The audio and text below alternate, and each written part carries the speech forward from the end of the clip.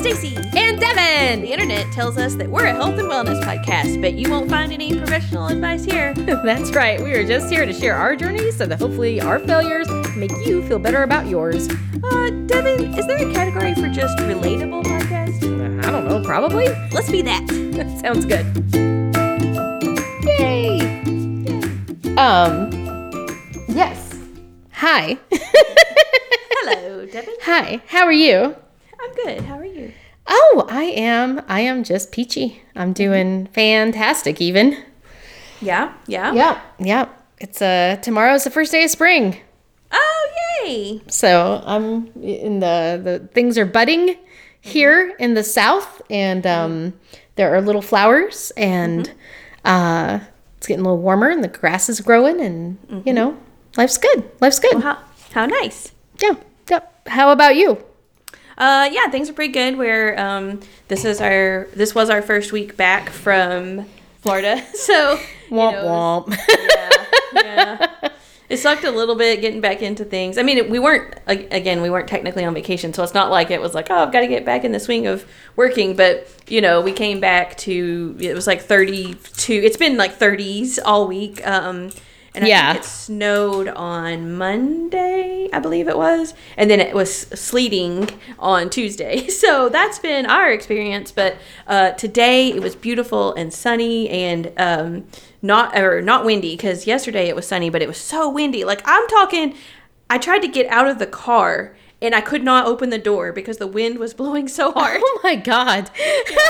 I mean, I eventually pushed through it, but I was like, holy crap. Like, I had to really try. Yes. But today was nice and sunny. I think it was like 45, 46. No wind, so it was great. And Excellent. I'm enjoying the extra hour of daylight. In the evenings. Yes, because before we couldn't walk the dog at 5. I had to actually take a little bit of time. Like, we would usually go like 3:30 because by 5 the sun was down. So. Yeah, well, especially up there where it's now earlier for some reason. Yeah. So now we have a little bit of time to walk the dog before the sun goes down. So. Yay! It's been nice. Lovely. Yeah, we had spring break here.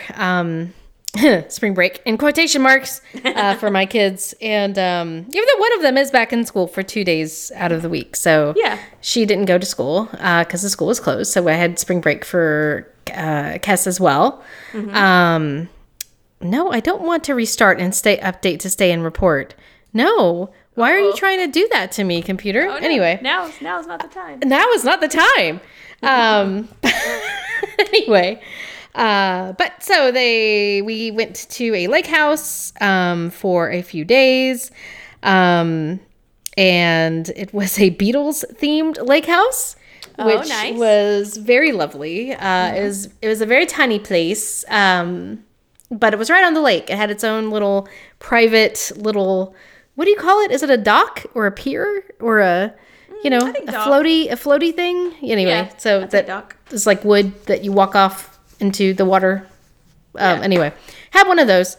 Not that we had boats and it was too cold to swim. And so, there was only so much enjoyment we could get out of that. But it was very pretty, and it was nice to be someplace that wasn't home. Yes. So it was good. We had fun. So I came back yesterday, kind of got back into work and did that today as well. So, bleh. But that's okay, because now I am here and I'm drinking with you. And now my Friday night is complete. What are you drinking, by the way? I know that you had to think about it a little bit.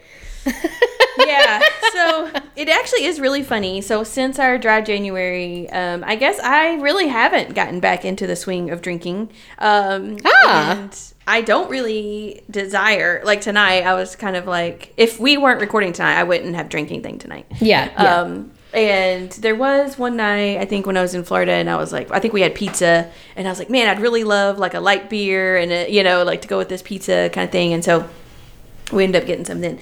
But so now I'm kind of having a hard time because I'm like, I'm not in the, like used to, I would very specifically be like, I'm in the mood to drink wine tonight, or I'm in the mood to drink gin or whatever. And so it's a little harder, I think, to pick what I want to drink. So I ended up picking a red wine, and it is a Malbec Red Rock Winery Reserve Malbec. From this one is from Argentina. Oh, because you said Malbecs are from Argentina. Yes. I always got to remember that. However, so I'm drinking this thing, and I almost spit it out the first drink. This is like drinking like something very tart. I don't know, like it has no other flavor other than tartness. Like I forgot Stacey, the sugar. I'm pretty sure that that's what Malbecs are. Has it been that long since you've drank a Malbec and you you don't like them anymore? I think to me, Malbecs are usually a little more, they are a little tart, but they're heavier maybe, or they like... Well, they usually do have a good body to them. Yeah, and maybe that's what this is. It seems kind of thin and tart, and it is like, I think they're kind of maybe a little smoky, or maybe that's because the one that, we kind of like is one of them's called Cigar Box, so maybe it... Oh, yeah. Smoky flavor, so maybe this one just doesn't have a smoky flavor, but yeah, it definitely says dark fruit for a mouth-filling texture. To a bold fruit-driven finish. Ooh, it ain't getting... I will not be getting this one again, I'll tell you that. There's nothing worse than a watery Malbec. Yeah, no, apparently not.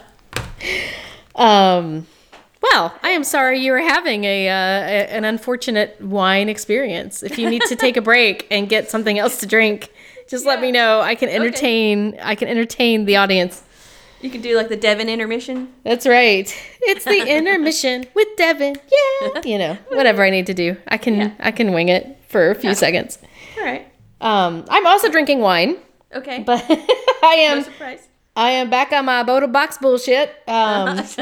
So it's the Nighthawk Black Bourbon Barrel Cabernet Sauvignon. It's such a good drinkable wine, and like I keep telling myself I ought to like branch out, or I ought to do something else, or open up any of my many bottles that I have. Yeah. But I just keep having Thomas get Boda Box because like it's just so drinkable. It's really good, and it's cheap. It's in a box. Yeah. That's the nice thing about Boda Boxes is they don't go bad so quick. No, yeah. I mean, I can just keep it around. I mean, usually a box will last me 2 weeks now. I will confess that this last week, I might have gone through it a little quicker than that, but it's spring break. It's spring break. It's hard for me to think in a healthy manner. Right. It's spring break. Feels like it should be a holiday or a vacation of some sort. Mm-hmm. So, I have totally fallen off the health bandwagon in all shapes, form, and fashions. I think I might still be eating a serving of fruit a day, which is one of the things I was trying to do. But outside of that, we had Taco Bell for dinner today. Oh, yep. Mm-hmm. We had pizza last night. So, one of the terrible habits we've fallen into as a family, Thomas will go get a click list, and he likes to go to the Kroger in Powell. Mm-hmm. And Powell is also where our closest good Chick-fil-A is. So what usually happens is he goes sometime mid-afternoon to get the click list in the middle of the week, and then he will hit up Chick-fil-A and bring us back chicken, which, I do understand that Chick-fil-A is of the devil. I get it. But also, it's a delicious devil, and I just can't say no. Yeah. So. Well, we kind of justify that is that they are franchises. Right. So, it's hard to penalize the franchise. Well, it's a little bit, their business model is a little different. And the only reason why I know that is because I know someone who my old boss has his own Chick-fil-A now. Oh. But even that being the case, like... they also were like literally the only restaurant that I felt comfortable going to in the middle of really bad COVID season. Yeah. Because they were the ones that were like, everybody was masked. They were masked appropriately. They were being very safe with the food. They kept the dining room closed. Everyone else was like willy-nilly, mask beneath their nose if they had one at all. And, just handing your food to you after they licked themselves. And like Chick-fil-A was doing it right. So then I was like, you know what? I'm sorry, but right now I have priorities. Yeah.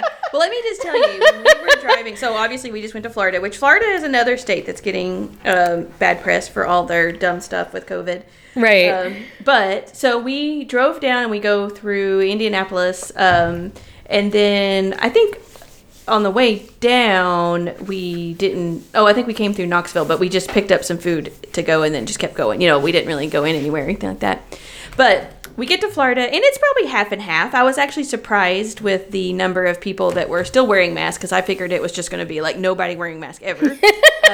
Now, we were in a pretty nice part. We went to St. Augustine, which I think is a nicer part. It's not like going to, Panama or Jacksonville or so, like that. Like, it is close to Jacksonville. But anyway, I was pleasantly surprised, even though I'd say about half people wearing masks. Well, then we're coming on the way back up, and we stop at an Arby's in Tennessee. Oh, God. Nobody. Yep. Nobody. And I mean, I was looking around, and at first I just see this one guy without a mask on, and I was like, oh yeah, that jerk, blah, blah. And then I look around, and literally nobody. The worker had one on, but she was pulling it down to talk to people and then putting it back up. We were so shocked by this that we actually Googled to see if Tennessee had lifted their mask mandate, and they hadn't. They hadn't. But apparently, one of the state representatives had just gone to Nashville and met a bunch of people without a mask on, and he was getting a bunch of flack for that. So whatever. But I was just like totally shocked that Illinois, everyone has mask on. Indiana, everyone has mask on. Florida, half and half. Tennessee, nobody. Yeah. Yep.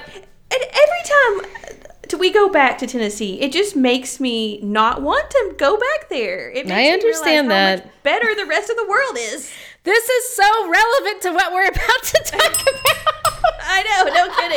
No kidding. Yeah. No, it's God. There's a lot to be said about that, and maybe that's a whole nother subject. Like let's do a reflection piece on this whole year of COVID that we've gone through, and what we've learned about our respective areas because of it.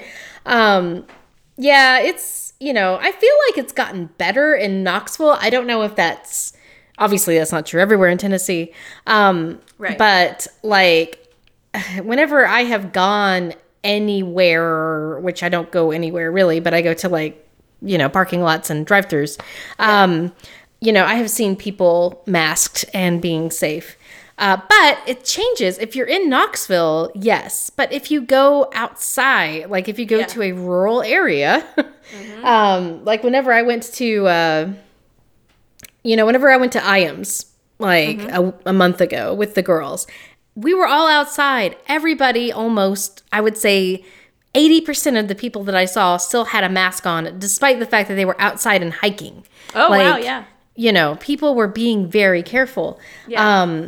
When we went to, Cove Lake or whatever it was, nobody had a mask. There were kids playing on the playground. Nobody had masks anywhere. And God bless Cass. Oh my God. So she really wanted to go play on the playground. And she was like, oh, let's go to get on the swings. And there was no one on the swing set. And I probably would have been fine with it. But she looked at the sign, and the sign said, we do not sanitize. It was like a health notice. And it's like, note to self, or note to public or whatever. We do not sanitize the playground equipment. Please stay off of it if you are sick. And she was just like, nope. Wow. Yeah. I was like, all right. And she was like, told guy, she was like, sorry, we can't play on the playground equipment. It hasn't been sanitized. And we just walked on. I was like, that's my girl. That's my girl. I'm surprised she even stopped and read the sign. As a kid, I just would have been like, what? I know. She's very cautious though. Like she, her sister's gone back to school, and her teachers were so excited to see her, and her friends are so excited to see her, and they all want to give her hugs, and they're wearing everyone's wearing masks. Yeah. And Thomas has been vaccinated, so the amount, and his parents have been vaccinated, so the amount of risk that I am personally concerned about is way low at this point. Yeah. But, but she's still so conscientious and like thoughtful and like, should we hug? I don't know. Da, da, da. And like, she will only hug people if they're kids or if they're adults who've been vaccinated. If they're not in her immediate circle. She does a vaccination check before. Yeah. She's like, hugs. no, she's like, have you been, well, I think that the teachers were talking about it and she was like, okay. But anyway, it was just really funny because she's so thoughtful anyway, but no, like, you go to the drive-thru there, or if you look at people walking down the street, or when we were in the park, like nobody was masked, nobody, and it was just, so interesting that was a difference just from like Knoxville, which I consider to be a pretty rural area, to wherever we were, La Follette. Yeah, La Follette. Yeah. Or like even just out here where we live, like Corrington. If you go to, I pull up to Weigel's to fill up with gas, and Cass is like, I really want to go into Weigel's, and I'm like, do you see how many people are walking into that store without a mask on right now? We are not going into that store. But if you go to like, Kroger and Bearden, like everybody's going in with a mask. It's like, it doesn't, it's amazing to me how marked of a difference that is. Yeah. And that's so there was this whole discussion. So I was looking on Facebook, and this person that I know had asked the question, and this wasn't about masks, but it was about being vaccinated. And, she was like, are you getting the vaccine or are you not? And she's like, I'm on the fence. And so she was like, I'm just looking for kind of guidance, but no arguing in the comments. So I start reading it, and there were 97 comments, and surprisingly, there were not, like, everyone was very civil in the comments, and I was very surprised. That's good. Yeah, there were 2 people that was kind of a little passive aggressive in their comments, but not too bad. But the 2 that were people that were anti-vaccine, and like the comment, like one of them I remember was, well, if they weren't going to get it because there wasn't enough research, and their comment was, if somebody wants to jump in the shallow end of a pool head first, we'll let them. And I personally just kind of sense that I hear that as a passive aggressive comment. Right. But it was interesting because the people that were pro-vaccine were very methodical and laid out with their like logic and their comments. And the people that were anti-vaccine were like, not that there weren't some people, there were some logical people that were kind of like, I am worried about the side effects. And, they kind of made a valid argument. But all of the comments that were just kind of very emotional and off the wall, that were just kind of, no, I'm not going to get it. It just makes no sense, or, whatever. And they didn't really have a well laid out argument, were anti-vaccine people. And I think that kind of also lends itself with the people that are in Bearden are kind of a more polished group of people. So even if they don't agree with it, they're going to be more sensible about it, where the country folk, are going to be, kind of like all emotional and rowdy about it and not do it. They're just like, don't take away my rights, or whatever. Right. And it's a more emotional response. And I find that very interesting because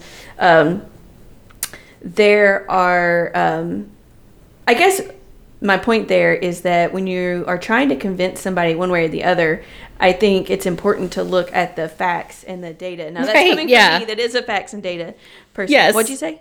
I said yes, but yeah. But because people that tend to make emotional arguments, you're not going to get anywhere. And that could be either way. And this is a total tangent, but the whole argument about okay, well, maybe I shouldn't get on this tangent, but I've already started. So when we were voting on stuff, and the topic came up. So this was something that Illinois does, and I think is really cool. So they were proposing an amendment where the whole tax bracket thing. So people with a higher, people that make more money would get taxed at a higher rate. As you make more money, you get that higher amount of money. So Illinois sends out a pamphlet that actually tells you both arguments, both sides of the argument, Right. and the recommended changes. And I was like, wow, this is really nice. Like, they did the research for me or whatever.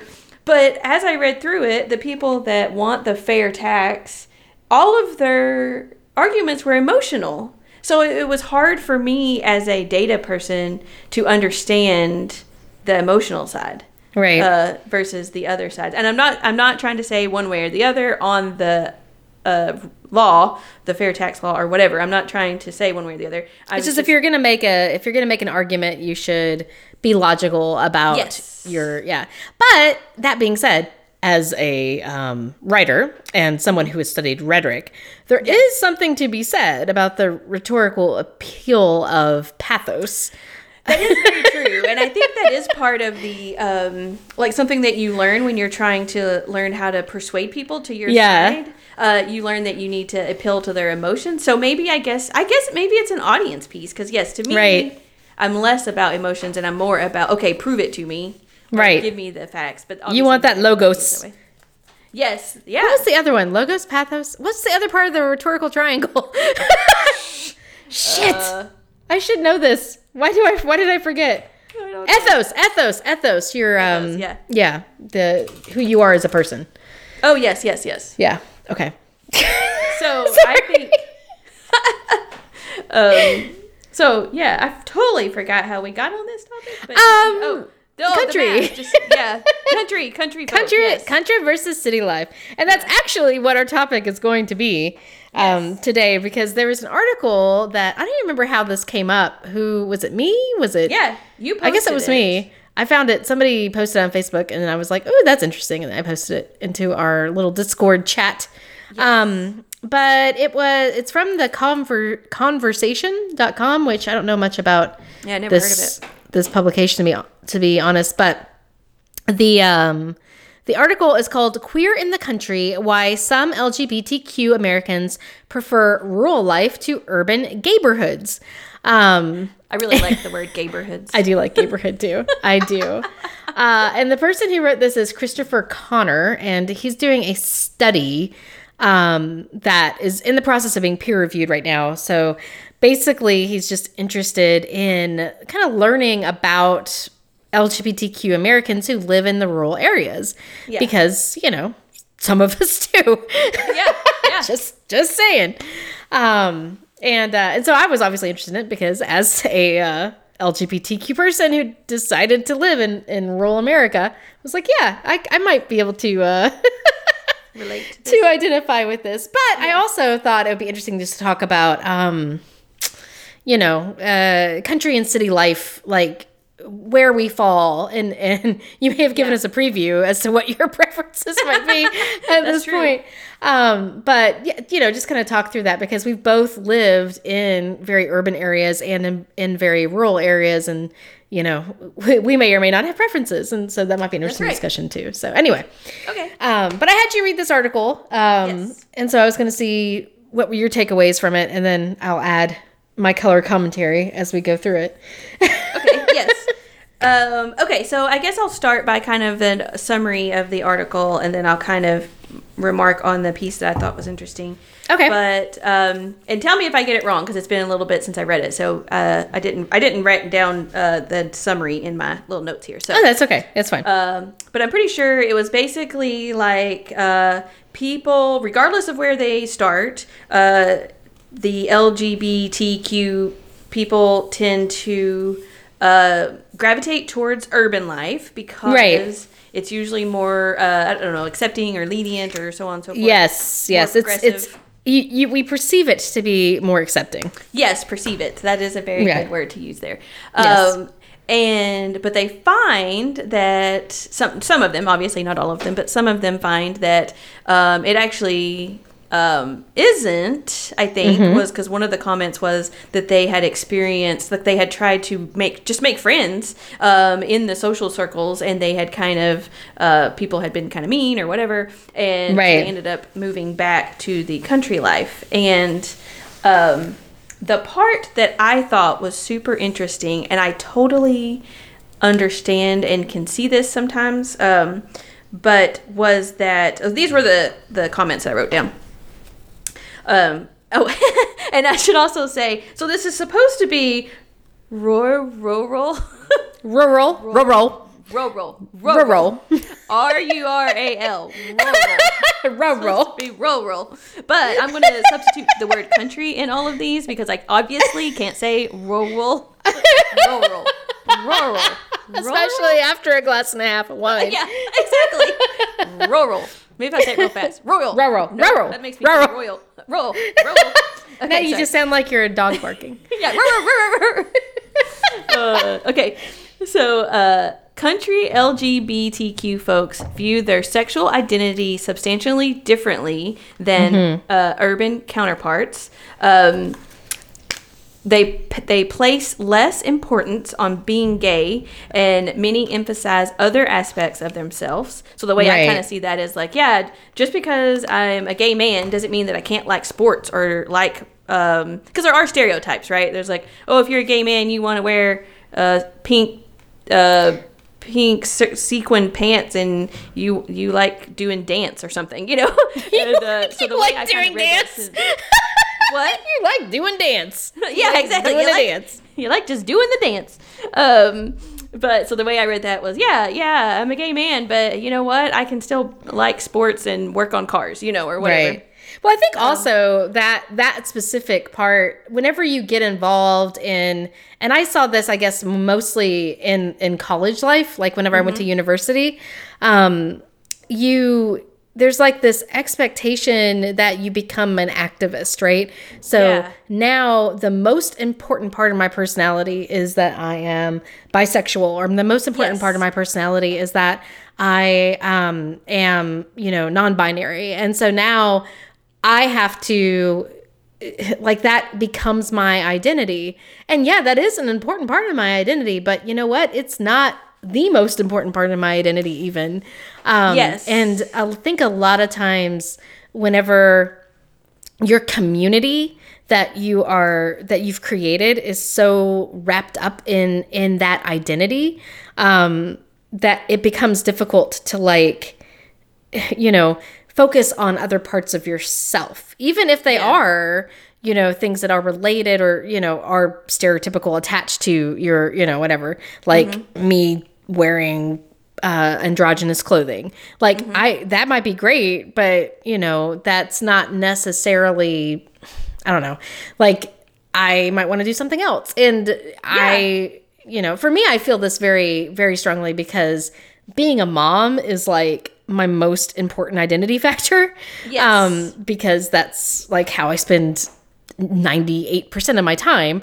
And also I love my kids. And so like, that's like, if I was going to pick any role that I was going to focus on, that's like the one.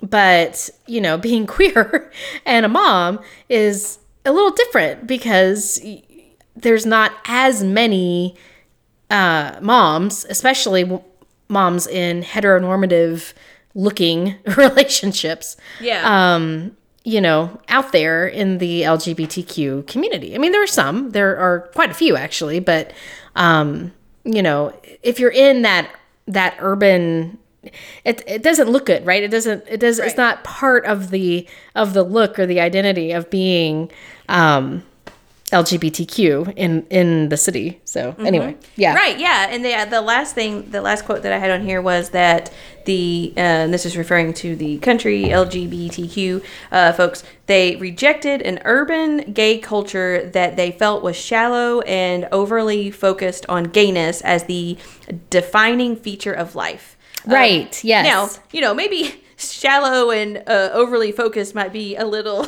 harsh because everyone's got their own priorities, but right, yes I definitely understand what that means. And I don't think we actually ended up ever doing the episode on labels, but I have a very strong opinion of labels and how I think sometimes people lean too much into labels, right? And that's what I feel like sometimes happens, or this is a good example, I think, is that once people decide a label, then they decide that they must be all the things that encompass that label. And I think it is exactly because of what you just said, where it's more of the when you get a label, you join a group, and then there's expectations from that group. Right, right. And there's expectations of ways that you should be.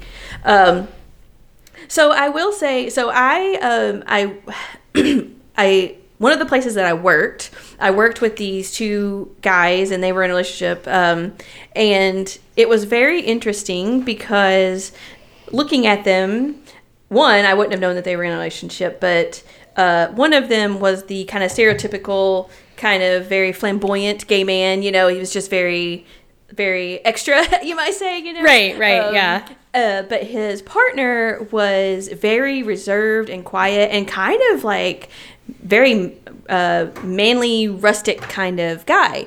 And the more flamboyant one did hair, of course. And so I went over there one time for him to cut my hair. So I went to their house. And of all places, they lived in a farmhouse in Blaine. Of all places. Oh, man. Yeah. I never, ever would have expected that. And they had animals on their farm. I mean, it was like and I remember at that time being kind of shocked because. Right, yeah. I did have that expectation of, you know, like, that they would live in the city, you know, in a loft downtown, and they had this like extravagant life or whatever, you know. And so to go see this, and I think the more flamboyant one probably was like, oh yeah, he makes me live here, like, you know, like I don't think it was his bag, but right. I just thought it was very interesting because that was the first time I had ever met a gay man that wasn't, or that I guess that didn't have the gayness as the defining feature of his life. Gotcha. Yeah. Absolutely. And I think I didn't luck out. It's just where I was growing up in rural Appalachia as a queer person with queer friends. Like it was very obvious that was not defining. Like you had to deal with it because of course you aren't accepted in the community. Right. And there's a lot of, especially back then, I don't know what it's like now because I haven't been, you know, well, I mean, I guess I live in the rural areas right now, but it's not like I'm going and knocking on my neighbor's door and saying, hello, hi, I'm queer. But, you know. Would you like a rainbow sticker? I am queer. Which that is another conversation that I'm going to bring up later in here. Okay. But like, you know, but things have changed. Like life in general is a lot different than it was when I was a kid growing up. But at the time, man, I was bullied hardcore whenever I was dating a girl. Because, you know, I was hiding it and it was still very obvious. But, you know, like, because we like literally went everywhere together and made out in the locker room. Like, I mean, it was pretty freaking obvious. Yeah.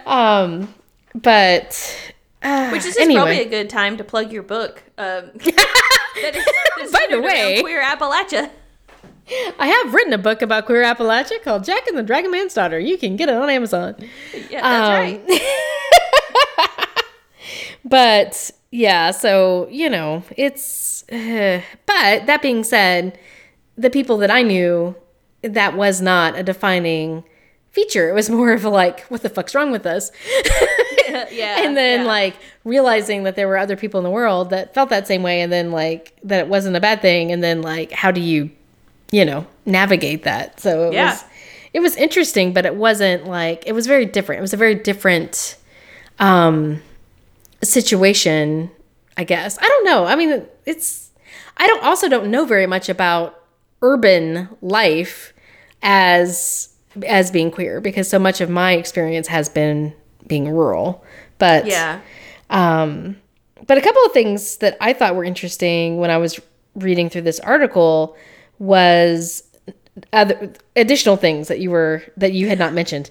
Oh, wait, or did you have before you move on? You have one more thing. Okay. No, I didn't have one more thing, but before you move on, I did see in that article, Boys Town in Chicago was specifically mentioned, and that's where you stayed when you came to visit. Yes, I know.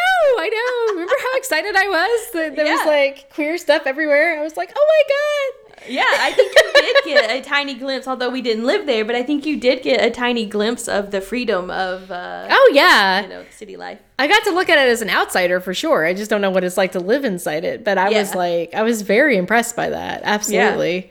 Yeah, it's a completely different world. So about 15 to 20% of all queer people live in rural areas. That's one thing that I took away from this article, because that's a pretty big chunk of change. Yeah.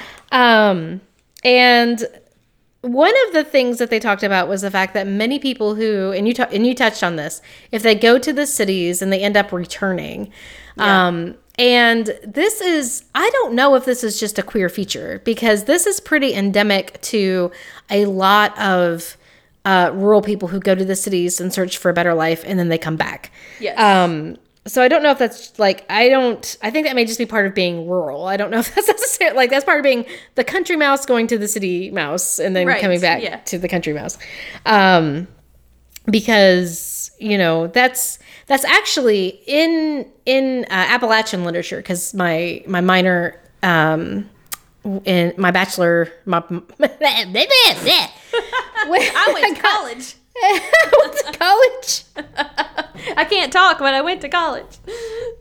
Yeah. So minor Appalachian studies. That's what I was trying to say. Yeah. Okay. There you go. But whenever I did that, I learned that there was this phenomenon where Appalachians would leave Appalachia, go to a bigger urban area to try to get a job because there was nothing here. Yeah. And just deal with a whole bunch of prejudice and people, making fun of them because of their accents and and the way that they dressed, and not necessarily being cultured, and just being kind of backward-ish people. And people would call them briars. And the story of the briar then was that the briar would return home. And of course, one of the other problems with that is that, as Thomas Wolfe says, you can't really go home again, because you've seen the world, you come back, and then there's this awkward, you can't really fit into the life that you left behind after you've been gone for so long. So it's it's such a terrible story. But I feel it so hard. I do too, actually. We can get into our personal, I'll explain more when we get into our personal things. But yes, I do too.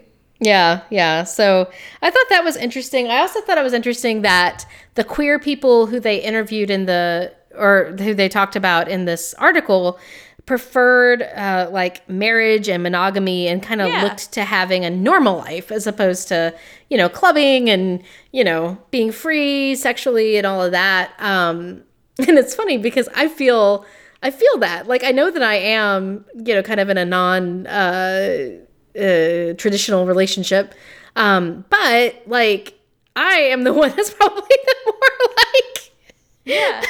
traditional out of the two of us when it comes to that sort of thing. It's I just want to hang out with my family and my kids.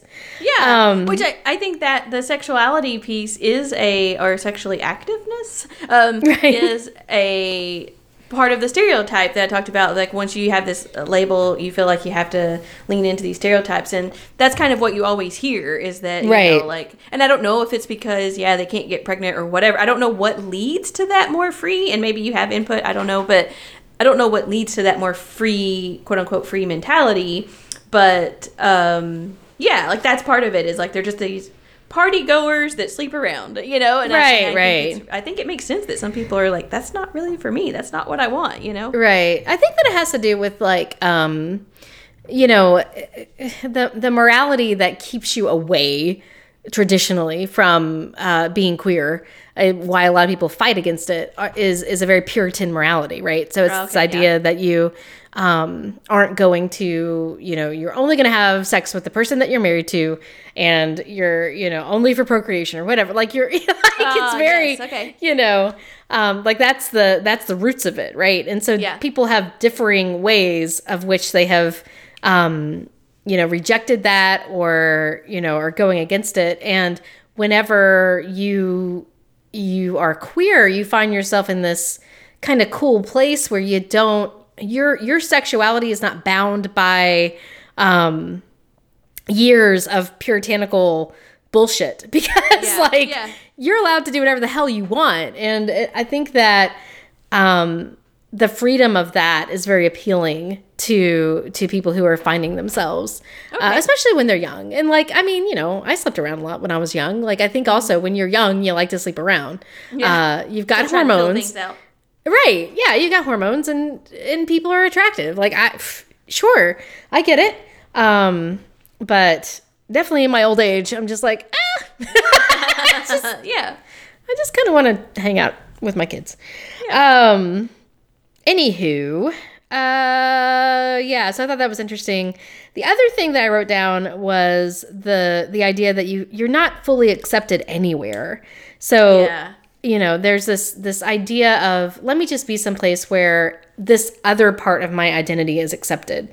And I totally understand that because I feel very much like, you know, when I'm here, like, okay, so we can start getting into personal stories here then. Okay. So I grew up in deep Appalachia. Well, I guess not deep Appalachia, but like deep-ish Appalachia. Yeah. Not the mountains, but the foothills. But I was out in the middle of nowhere. I was very, very country. And I had an interesting kind of life because my grandfather, my papa, was from that area, and he left as a briar to join the military, and then went all around the world, and he even lived in England for a while, and he ended up settling in Phoenix, Arizona. And then after he had his kids and he retired and everything, he decided to move back to the homeland because that's the desire. You're always pulled back to the mountains. Like you can't, you know. So he came back. His dad was aging, and I think he came back mostly to be close to his father, you know, so he could help take care of him and stuff like that.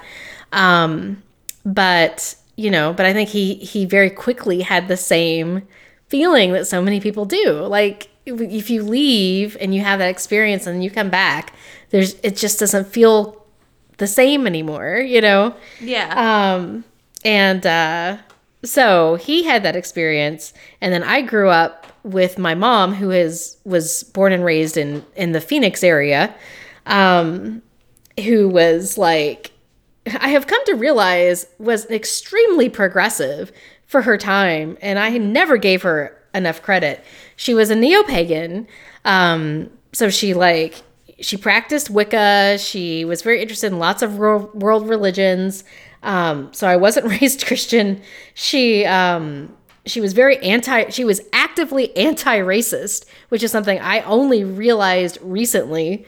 That, you know, she was like, she would take my grandparents to town on, you know, them just saying off-commenty things. Like, they didn't even say, like, really racist things. They would say, like, passively racist things. And she would just, like, take them to town on it. And, like, well, why are you suggesting that everybody on this side of town and blah, blah, blah. And I, you know, like, I was there witnessing these debates as, like, you know, a 7-year-old. And that's something that just doesn't happen for people my age. No. So she was extremely progressive. And so she was also very progressive when it came to sexuality. Except for, I should put a very important point on, when I came out as bisexual, she told me it was a phase. Wow. But she was very accepting of queer people in general. Yeah. But to her, in defense of her, bisexuality was not really a thing that was fully accepted by anybody at that time, because people were seeing things very black and white. So you were either, you know, you were either straight or gay, and you were either, if you were transgender, you were either one or the other. You were born as a man, but you were always really a woman inside. I see. You know. So it wasn't that she was like, she wasn't condemning the fact that you were bisexual. It was just that she was like, oh, you're in a phase trying to figure out which side of the fence you want to be on. Yes. Okay. Yeah, exactly. Yeah. And she just, you know, she was like, you've always liked boys, so you're going to, you know, you're going to obviously like boys. I'm like, I am just now becoming sexual. Like, it's just, why do you assume this? Yeah. Anyway, but that's neither here nor there. So because of that, like, I grew up kind of interestingly because I have this very Appalachian background where I'm attached to my family, I'm attached to nature, I love the mountains, I have this sense of like independence and privacy, and this leads to another conversation, or another topic. So, you know, like, I grew up there. I moved to Knoxville. I was like in Knoxville, in apartments, in the city. Thomas and I moved to the suburbs for a while. And in both of those areas, I felt very claustrophobic. And like, I went to a baby shower for a lady at work the other day, and she was talking about how, you know, like, they have these block parties in their neighborhood and how she knows everybody and all this stuff. And like, people were being really nice to her. And I was just like, I never had that when I lived in the suburbs because I didn't want to talk to nobody. Yeah. You know, like, don't talk to me. And the other day, we have everybody except for kinfolk. You talk to kinfolk, you know, because that's how it is. And everybody in our general area is related to me except for our next door neighbors on one side of us. There's like a little tiny plot of land where one of the brothers of the original Alleys used to live and then moved to Atlanta. So that plot of land was then sold to someone outside the family. So this poor guy is like surrounded by alleys. But like, he's really nice, but I've never talked to this man. I know he's a very nice guy, but you know why I know he's a very nice guy? Because he lives on his side of the fence and we live on ours. Right. You know, because that's how it works in the country. And Kess was down there and his grandkids had come to visit, and they were playing in the yard. And so she just decided, because Kess, when you're 6, you have no fear of anybody. So she's just like talking at them through the fence, and she goes and gets Lucy and brings Lucy on a leash and shows them Lucy. And so they're just having little conversations out there. And then she comes and gets Kai, and she goes back out and they're gone, and she doesn't understand what happened. And so then she comes back in and we have dinner and whatever. And then later at night, she just randomly tells me, yeah, their parents voted for Trump. I was like, or their mom voted for Trump. And I was like, wait, hold on. What? So like, how did this even come up? Right. And she was like, 7-year-olds talking about the election? Exactly. Yeah. And I was like, how did this come up? And she's like, well, you know how Kai just randomly talks about things sometimes? She's like, well, they just randomly brought this up in conversation. And I was like, well, what did you say? Because I have not been nice to Trump in my conversations with Kess. So I was like, oh my God, what the heck did she say to them? Yeah. And she was like, oh, I just told them that my mom voted for Trump or my mom voted for Biden because he was fighting against COVID. And I was like, well, that's out of the things that you could have said. That is the most. That's the best possible. Yeah, that's the best thing you could have said.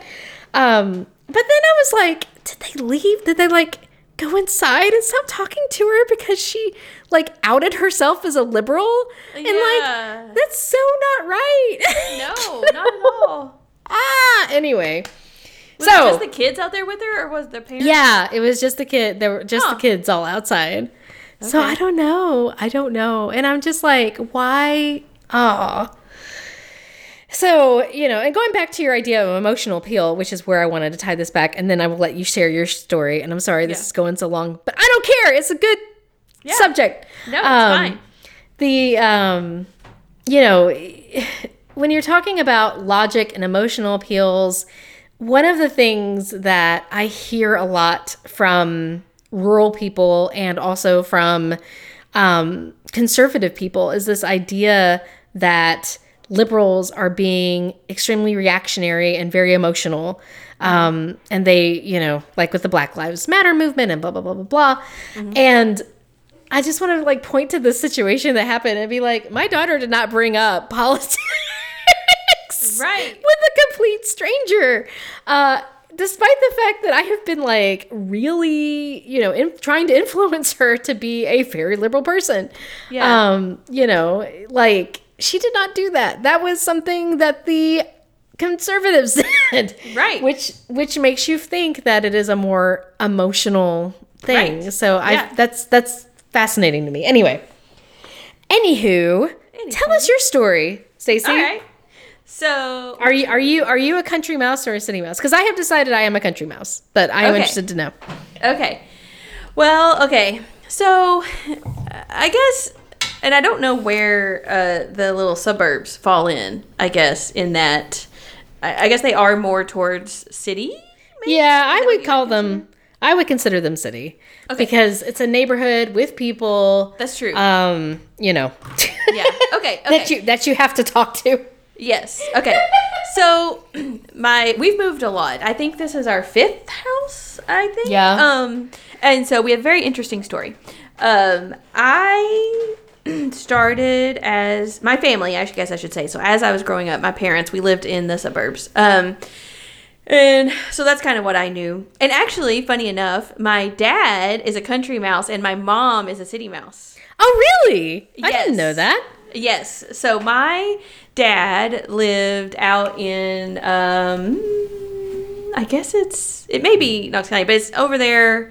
I don't even know the word. It's out where you guys are. Is that? I mean, it's still Knoxville. I don't know if their address is technically Knoxville. Corrington? Yeah, kind of the Corrington. Yeah, so you could say Corrington area. So his parents had a giant farm. I mean, they had like a barn, horses, cows, the whole thing, whatever. And they had a farmhouse and That's right, because the elder Alleys know your dad. Like, Yes. Yeah, okay. Yeah, that's because they're right. literally across the ridge. Yeah. Yeah. Like as the crow flies, they are very, very close. But you just have to go over this giant mountain before you can get to the Alley's house. Elder Alley's. But anyway, so yeah, I mean, it had a creek. It was the most amazing kid place ever. Like I would go stay with them for months when I was growing up. Right. And my mom would have to bribe me to come back home because I just loved that life. Right. So, Yes. But and my mom grew up she went to Powell and lived basically on Clinton Highway. So although it wasn't downtown Knoxville, but at that time, downtown Knoxville wasn't really a thing. That's kind of been a more recent, in the past like 5 to 10 years that they've kind of revitalized downtown Knoxville. So it's not like a traditional city. But anyway, so she considers herself a city mouse. Anyway. So the two got married, and we end up in the suburbs because that's a nice mesh of the two. Right. Yeah. So then, I guess I technically, when I moved out, I actually moved to West Knoxville originally. That was when I first moved out. So that's like even more city. And over there, that was fine. I ended up having to move out because I had a roommate, and my roommate ended up having to leave or whatever. So then I couldn't afford the place by myself, of course. Right. And so then I moved into my great grandmother's house, and she kind of lived in the country, but just on the very edge of the country. And that was kind of fine too. But then, so me and James get married. And we move out to the country, and we have an old farmhouse. I mean, it was like 1800 something, like it was over 100 years old farmhouse with big property, creek in the yard kind of thing. But that was not for us for multiple reasons. So one, we are not the handy type people. So that, the upkeep of an old farmhouse or the upkeep of the property, that kind of stuff annoyed us. So then we eventually moved to over by Easttown, which is more of the suburb. Right. We move over there, and we hate it because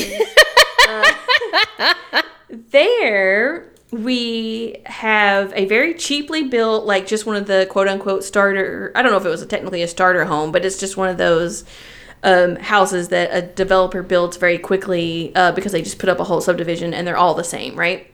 Yeah. So the house was very cheap, and our neighbors were like, I remember the people beside of us had 5 kids. The people on the other side had 3 kids, and the people across the street had 6 kids. Like, what the hell? It's in the water. Yes. It's a good thing you didn't stay there. Yes. But it was one of those things where you couldn't go outside because if you went outside, somebody was coming over and talking to you. And don't get me wrong, we loved our neighbors. Like, they were the one with the 5 kids. We didn't talk as much to the other ones, but the ones with the 5 kids would just be talking to us all the time. And we loved them. We thought that it was amazing to see how good their kids were and how well they got along, and that the mom homeschooled, and they ended up doing a lot of like self-sufficient things. Like, they would make their own clothes and stuff like that. Because when you have 5 kids, I mean, you can't afford to go buy a whole bunch of clothes for people. Yeah. So we thought they were great. We had no problem with the people, but it was like, if I want to go sit on my porch, I just want to sit on my porch and mind my own business. I don't want somebody talking to me, you know? So we eventually actually moved back to the country, and it was across the street from our original farmhouse, which was kind of funny, but that's just the way the cards fell. And we loved the house, and the interesting thing there was we were so relieved to get back to the privacy. So the quietness, you know, like you just walk out and you can't hear a thing. At night, there you can see the stars because there's no lights. There's nobody around. So if you just want to run outside naked, you pretty much can, and no one's going to see you. You know, it was like... Right. We love the privacy of it all. But at that time in our life, we didn't really cook much, and we were very social. And so back when we could be social. Yeah, exactly. And so it was very annoying for us to have to drive, and I don't know why we are so, this is another story, but why we're so against driving. And I just went to Florida, and I have a friend that lives in Florida, and he was like, hey, let me know if you want to meet up, you know, we'll drive and meet you. And he lives 2 hours away, and it's like no thing for him. He was just like, yeah, I'll drive 2 hours to meet you, you know, and I'm just like, oh, gosh, 2 hours? That's really far, you know. Just drove 14 hours to get here, but, you know, it's fine. Yeah, exactly.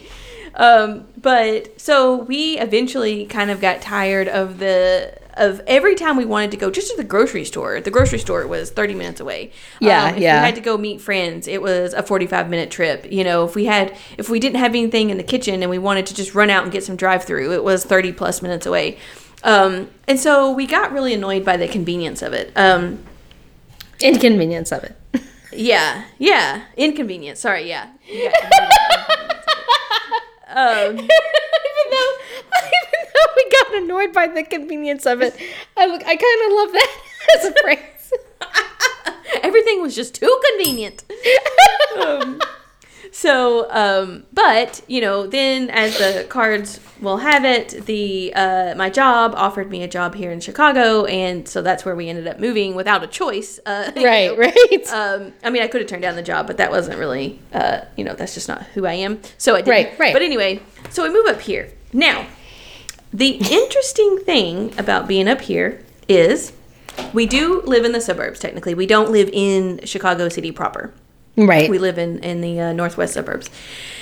And we picked an area that's walkable. So we live like a half a mile from a little downtown area that has a bunch of different restaurants and little boutique shops, and it has a train station, and it's just like a really nice little part of town. There's like there's a dentist, there's an eye doctor, you know, there's all these conveniences, right? Right. So one, that's really nice because I really like being able to walk to anywhere, including the grocery store if we want to walk to the grocery store, whatever. Yeah, absolutely. So that's nice. But the interesting part is I liked that you mentioned the part about deep country folk don't actually want to talk to anybody. They're out there, and that's what we liked about the second house that we had, or not the second house, but the second country property that we had, was that we had privacy. And up here, it's just the culture of the Midwest, and I think you could probably say the North, but the Midwest in general, that people don't talk to each other. Like, one day, when we first moved up here, we were in an apartment, and I remember I was walking down the stairs to go to my car, and the lady actually, like, said good morning to me. And it shocked me because no one looks at you, no one talks to you, no one anything. Like, everyone just minds their own business, and we love it. And like, And I think so. This is a good mix of, even though no, we don't technically have the privacy. I couldn't go run around naked in my yard because I do have close neighbors. Right. But you have that. You have more privacy than you do in the suburbs in the South. In the suburbs in the South, everybody wants to be your friend. Everyone wants to have block parties. It's a big, Stepford Wives kind of club. But up here, yeah, like nothing. Like I think interesting. Yeah. At the most, we like wave to our neighbor that's right beside of us, But right. There's no expectation that we talk or that we come over and hang out or anything. And so when you ask me if I'm a country mouse or a city mouse, the honest answer is I'm not sure, because we definitely love convenience. Yeah. So, but we also love our privacy. And so I think it's a little hard, because I think when we, inevitably have to move, what is that going to look like? So if we were to move back to Knoxville, would we choose the convenience of living downtown, or would we choose the convenience of living back out in the country, or the privacy of living back out in the country? Yeah. And I don't know what we'll end up picking. Yeah. And I wonder if it would be different if, like, you lived downtown. You know what I mean? Like, if you didn't live in a neighborhood, if you lived, like, in one of the ridiculously overpriced lofts, for example. Like, would it be the same? I don't know, because I don't know anybody who lives in those lofts. Right. But would it be the same level of, like, expectation of getting to know your neighbor there? Or is that, like, urban enough to where now you have to follow the we don't actually talk to each other rule? True. Yeah. I don't know. Yeah, but if we move to downtown Knoxville, we may have that privacy more like up here. But then I guess that does make me a city mouse. That does. Yeah. Which I think is interesting. But maybe that is because I'm a hybrid of the two. Right. Being a suburb person, that my mom was city and my dad was country mouse. So that makes sense. That makes sense. A hybrid of the two. Interesting. Yeah. Interesting. Well, I hope that this particular episode has made people think about whether or not you're a country mouse or a city mouse. Yeah. And I think you can't answer that until you've experienced both. I will say for myself, because I think when we lived in the country and we moved to the city, we were like, oh yeah, this is going to be great. And then a few months in, we're like, man, I really miss this other thing. And so then we moved back. And then, so I think, it's easy to say one way or the other. Maybe you're annoyed at your country life, but if you haven't lived in the city life, don't just think you're going to love it just because. That's true. That's a really good point. Yeah. I think it's good to experience both. Because you don't know. You might be different than you think you are. That's right. Well, it's like you just talking about what you are right now makes me wonder if I would enjoy being in a suburb in the North more. Yeah. Because, being able to get to things would be really cool. That being said, though, I mean, I just, we have cows. I love being able to just run around and, be outside. In the fields and stuff. So, yeah.